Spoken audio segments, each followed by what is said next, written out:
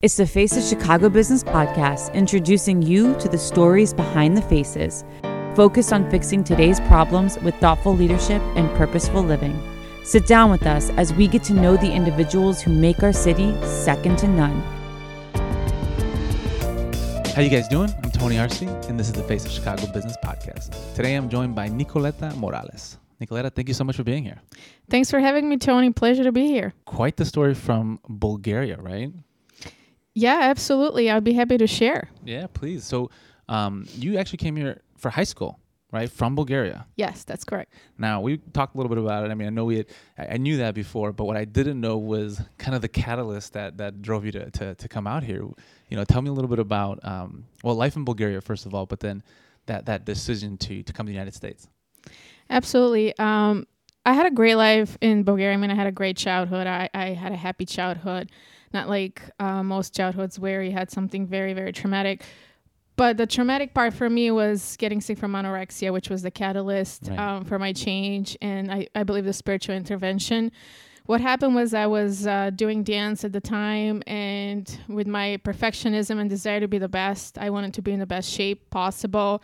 And unfortunately, I just did it by not eating, starving myself to the point where I was less than 90 pounds. Wow. And I had a hard time moving on stage. I even had people telling me we felt like you were going to collapse. We could see your bones from stage. But I just wanted to keep dancing and just keep getting skinnier and skinnier. And so also at the time, I have to mention Hanson played a big part in this, Bob Hanson, because I was a big Hanson fan at the time. And That's I would so watch funny. Their MTV videos. Remember the good old-fashioned MTV that I miss so much with the great videos, and just I was obsessed with them. And I had a friend who was also obsessed, and we created this Hanson fan club. That's awesome. In Bulgaria, so we would communicate with other crazy fans from all over Bulgaria. And so my friend found out from another fan about a school in Maine that he was going to apply to. And so we both decided to do the same thing. I decided as a joke, let's see what happens. I'll do it too. And then we both got accepted. I had a really big, nice scholarship based on my academic performance. And so I did get accepted. I got the visa to go, and I went. She didn't. Unfortunately, she wasn't able to. And that's how my journey started in the spiritual intervention. And to tell everyone I got better, my anorexia got better when I came to the States. I think it was a change of environment and just new opportunities that helped. Yeah. And people that were supporting me. Absolutely. Now, obviously that's the part I found funny was the Hanson part, right? Just because you wouldn't think that a fan club brings people together like that and causes such a big change in someone's life. But on a serious note, the anorexia part, it was something that we had talked about, how from a cultural perspective that food is just a big part of what we do, right? That everywhere you go is just food. And part of it for you was that you felt a little out of place, right, in the sense of maybe a little overweight, or tell us about that a little bit, and kind of what provoked that that change, or that the anorexia, if you will. So food does play a huge part in my culture. Being Bulgarian, everyone eats, everyone has to eat, everyone's very hospitable. So denying food to someone in Bulgaria, well, at the time, maybe now it's different, was taken as an insult. As a kid, I was obese, I was overweight, I would eat a lot. I enjoyed food. I mean, I still do enjoy food, but in a different way. Sure. And so I overdid it to a point where I was a dancer, but I was the big chubby dancer in the background, and I didn't like that. I didn't want to be always put in the back row based on the current choreographer's words. You're too big, so you have to be in the back row. Wow. And so that hurt me, as a fragile 13-year-old kid, I wanted to be the best. So based on those words and the fact that I wanted to be skinny, I stopped eating and just went to this dark period of my life. But yeah, I would say, my parents were very shocked, because for them, food is everything. It still is. For Bulgarians, food is everything. I mean, we celebrate with it. When someone passes away, we eat. So food's everywhere we look. So I just used it as means of coping and as means of obsessing. And so I went obsessed on the other way and ended up in the anorexic position. Wow. And so obviously your parents were concerned, right? Of course they were. And your dad had a conversation with you and kind of scared you a little bit, right? Yeah, they did have a conversation with me, and the conversation was, if you don't stop, you have to go to the hospital, and they arranged the hospital that I was going to be at. Okay. and I was going to have those supporting, what do you call them? I don't even know. And where they have the needle in your body, and then you're supported by a certain fluid. And so that really scared me. And so if it wasn't for the opportunity to go to the United States and to the boarding school, which was a big leap of faith for my parents and for myself, I probably would have been there at that hospital undergoing treatment. And so my parents tried. They were very concerned, and they tried giving me food, but I would just throw it in their face and run away. It was kind of wacky and crazy. I mean, it really, the anorexia took over. And so I believe that God really wanted me to get better and get me on a better path. And he intervened by giving me the opportunity to go to the States. And by taking a leap of faith, my life changed. Wow. And you ended up in Maine, right? Of all places? The best state, Maine. I love Maine. I know you were saying that. You're just talking about the contrast between like something like New York City, right, and kind of where people think of United States, and you go to a big city, but for you it's very different. And tell me about that experience coming into a brand new country, but Maine, something like I didn't even know up until recently. Well, I didn't even know it when I came to the States that there was a state named Maine. I just looked at it as an opportunity, and honestly in my head, because I didn't research, and maybe I should have, I was going to a big, nice, fancy city that you see in the movies. And growing up in Bulgaria, we would see these big budget films, great sitcoms like Friends, and I'd be like, oh, I'm going to New York or something that looks like New York.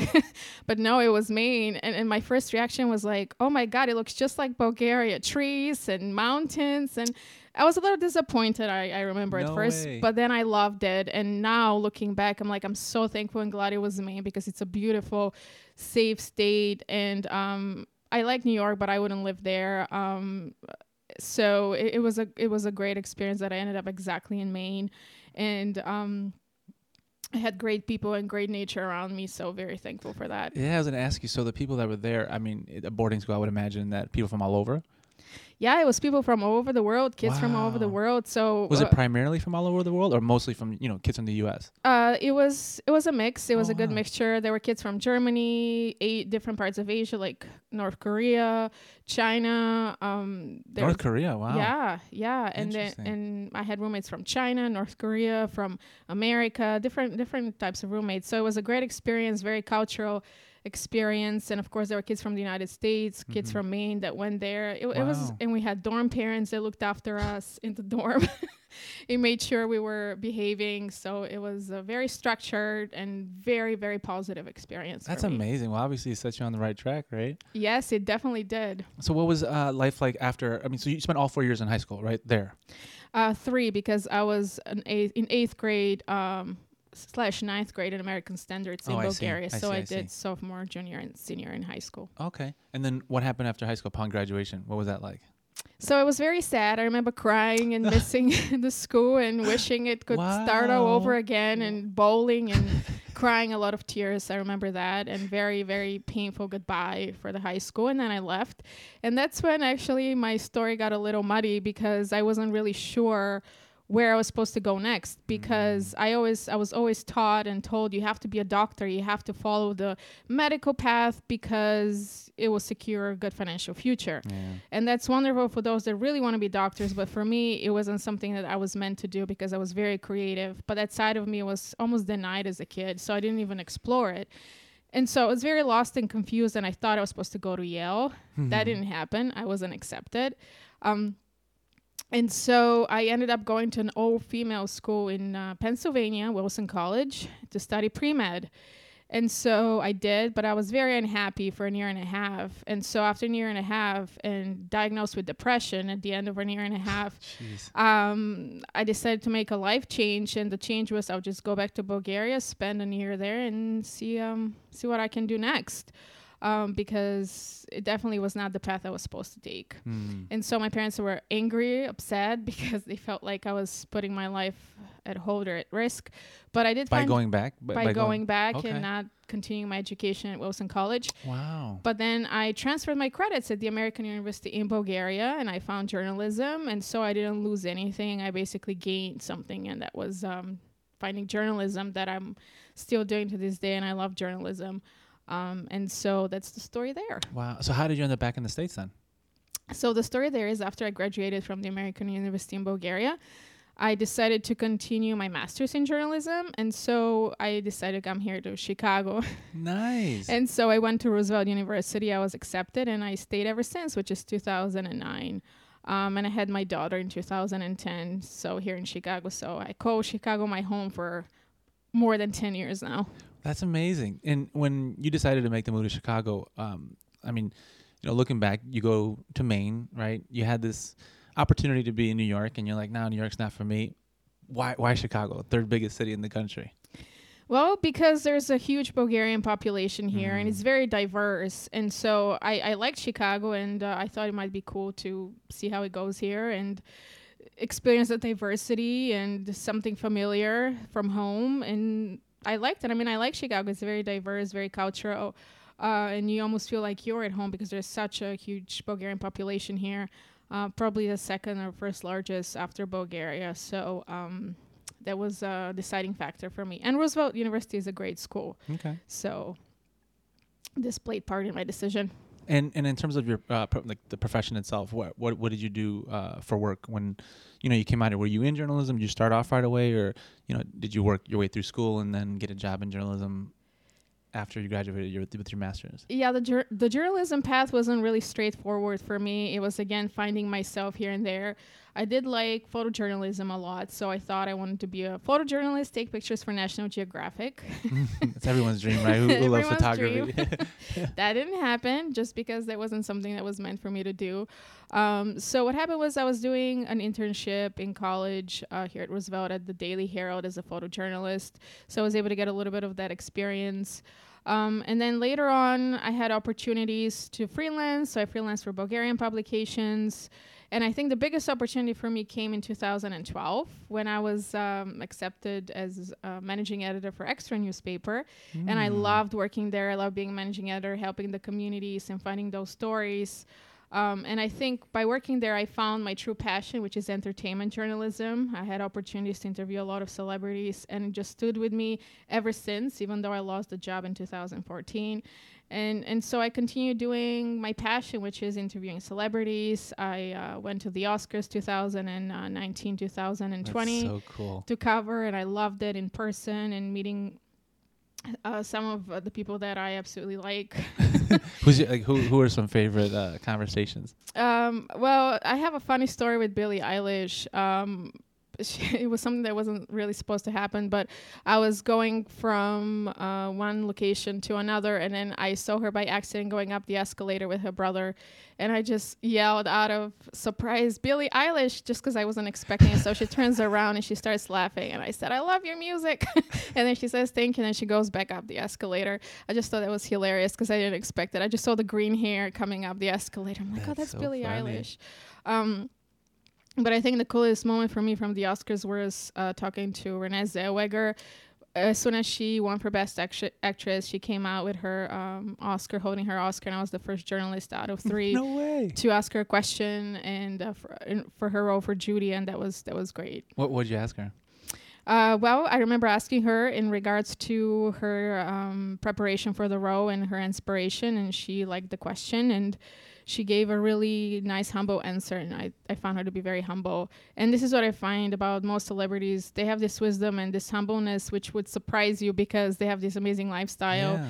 But there's a lot of wisdom there that I definitely appreciate. And seeing them as human, I think, is what has helped me gain the popularity, I guess, in terms of being where I am, because I'm not a TMZ type gossip, more so seeing them as human and their journey to where they are. For sure. And speaking of journeys, one of the things that we had talked a lot about was our spiritual journeys, right? Where did all that come from? I mean, you have this, great path. You really have experienced so much in a little bit of time, right? And we talked about the fact that you have a daughter now, and she's 10 years old. But in that, you had kind of an awakening too, right? Yes, absolutely. I believe in spirituality. I'm very spiritual, and I believe in God. Faith has kept me going, that resilience and strength throughout the years, surviving anorexia, surviving depression, going through divorce, being a single mom. These are, and of course, the most painful relationship that I've had after the divorce that kind of woke me up to this more spiritual meditation path. I was hurting a lot and I needed an outlet, and I was turning to food again, which was the wrong path to take, obviously, because it's an outside stimuli. It's not what you need to really heal on the inside. Sure. And so, again, by coincidence, though I believe in no coincidences, I found meditation, the meditation practice. I do the Art of Living meditation. And so going inward and really trying to find healing and trying to find the positive route to a better me and improving myself really helped me keep us straight and survive that pain of divorce and then unsuccessful relationship right afterwards.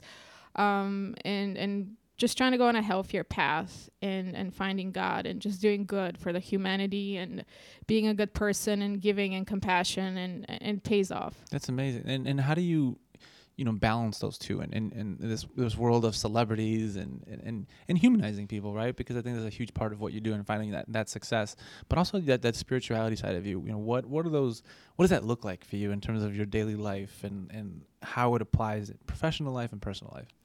Well, I believe the two blend, because if you follow some of the celebrity stories, most of them are spiritual and do meditation, do some sort of spirituality practice themselves.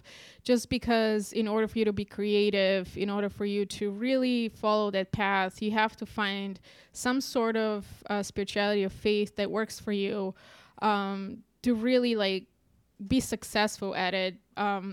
That's what I personally found based on my experience and talking to others. So for me, they blend. It helps me stay grounded and humble, because if you are too caught up in in your ego or in self-celebration, you get lost in this whole world. So it's good to stay grounded and humble and appreciate the opportunities that come, and also stay human and just help the human race in general. Yeah, no. And do you find that in terms of your reporting, like on Hollywood and the arts, because it really does represent the arts at the highest level, do you feel that there is kind of a cultural shift happening towards that, spirituality? Because it seems like for many years, especially growing up, the way we did, like God was a part of like school, right? Even if it was part of whatever, like anything that you saw or that your Pledge of Allegiance or whatever it was.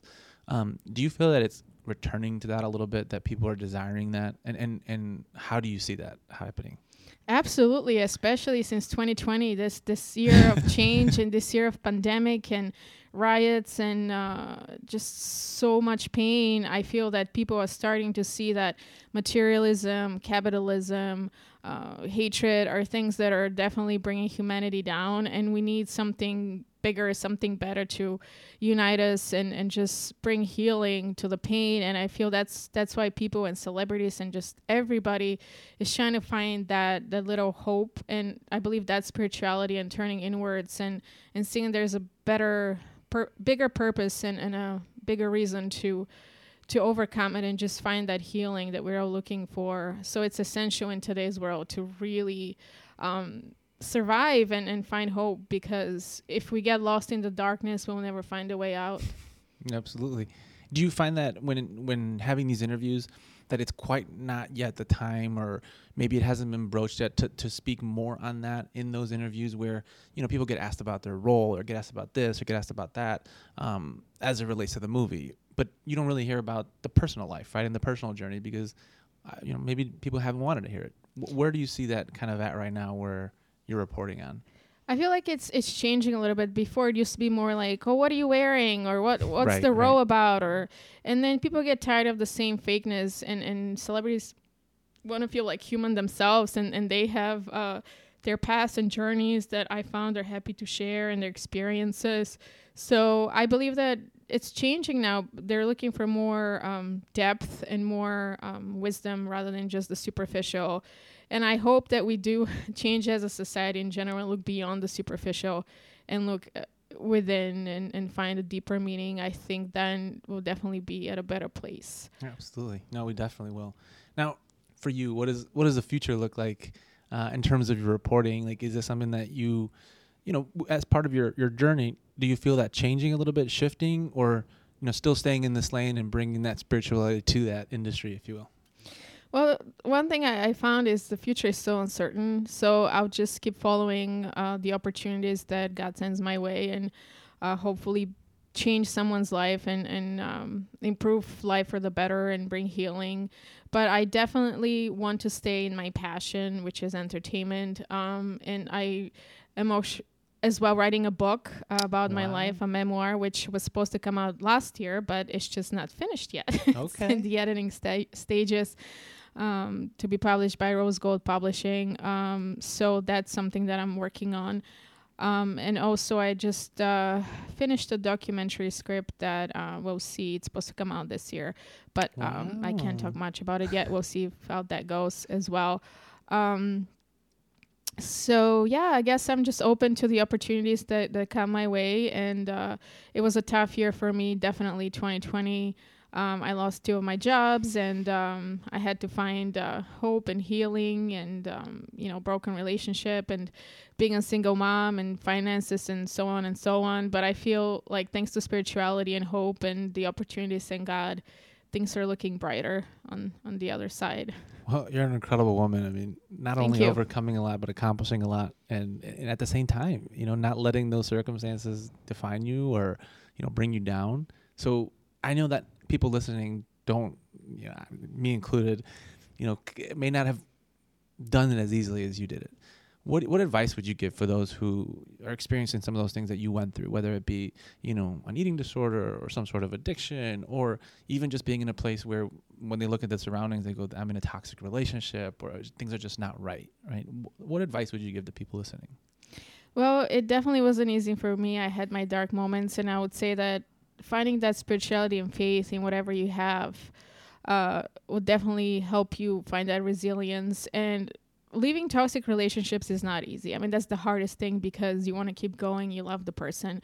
You want to make it work. But in the end of the day, if you don't love yourself enough to leave, it will destroy you. So my advice to anyone who's going through addiction or a toxic relationship is try to fix it from the inside out, and just see the point that you are right now in your life, and try to find a little hope and faith, and try to work on yourself a little bit more. Try to be kinder to yourself, more compassionate, and don't give in to the circumstances, because the darkness can really take a hold of you. And just try to find the light and follow it, and love yourself enough to leave, love yourself enough to stop, and love yourself enough to heal, and find hope and change maybe someone else's life afterwards. Oh, it's so important. And I think we truly do find our purpose when we help others, right? Yes. As much as you can do for yourself, it's got to lead to something. That once you're at that place and you have that self-love, it's got to go somewhere for you to continue to grow and love, right? Do you find that with each thing you do?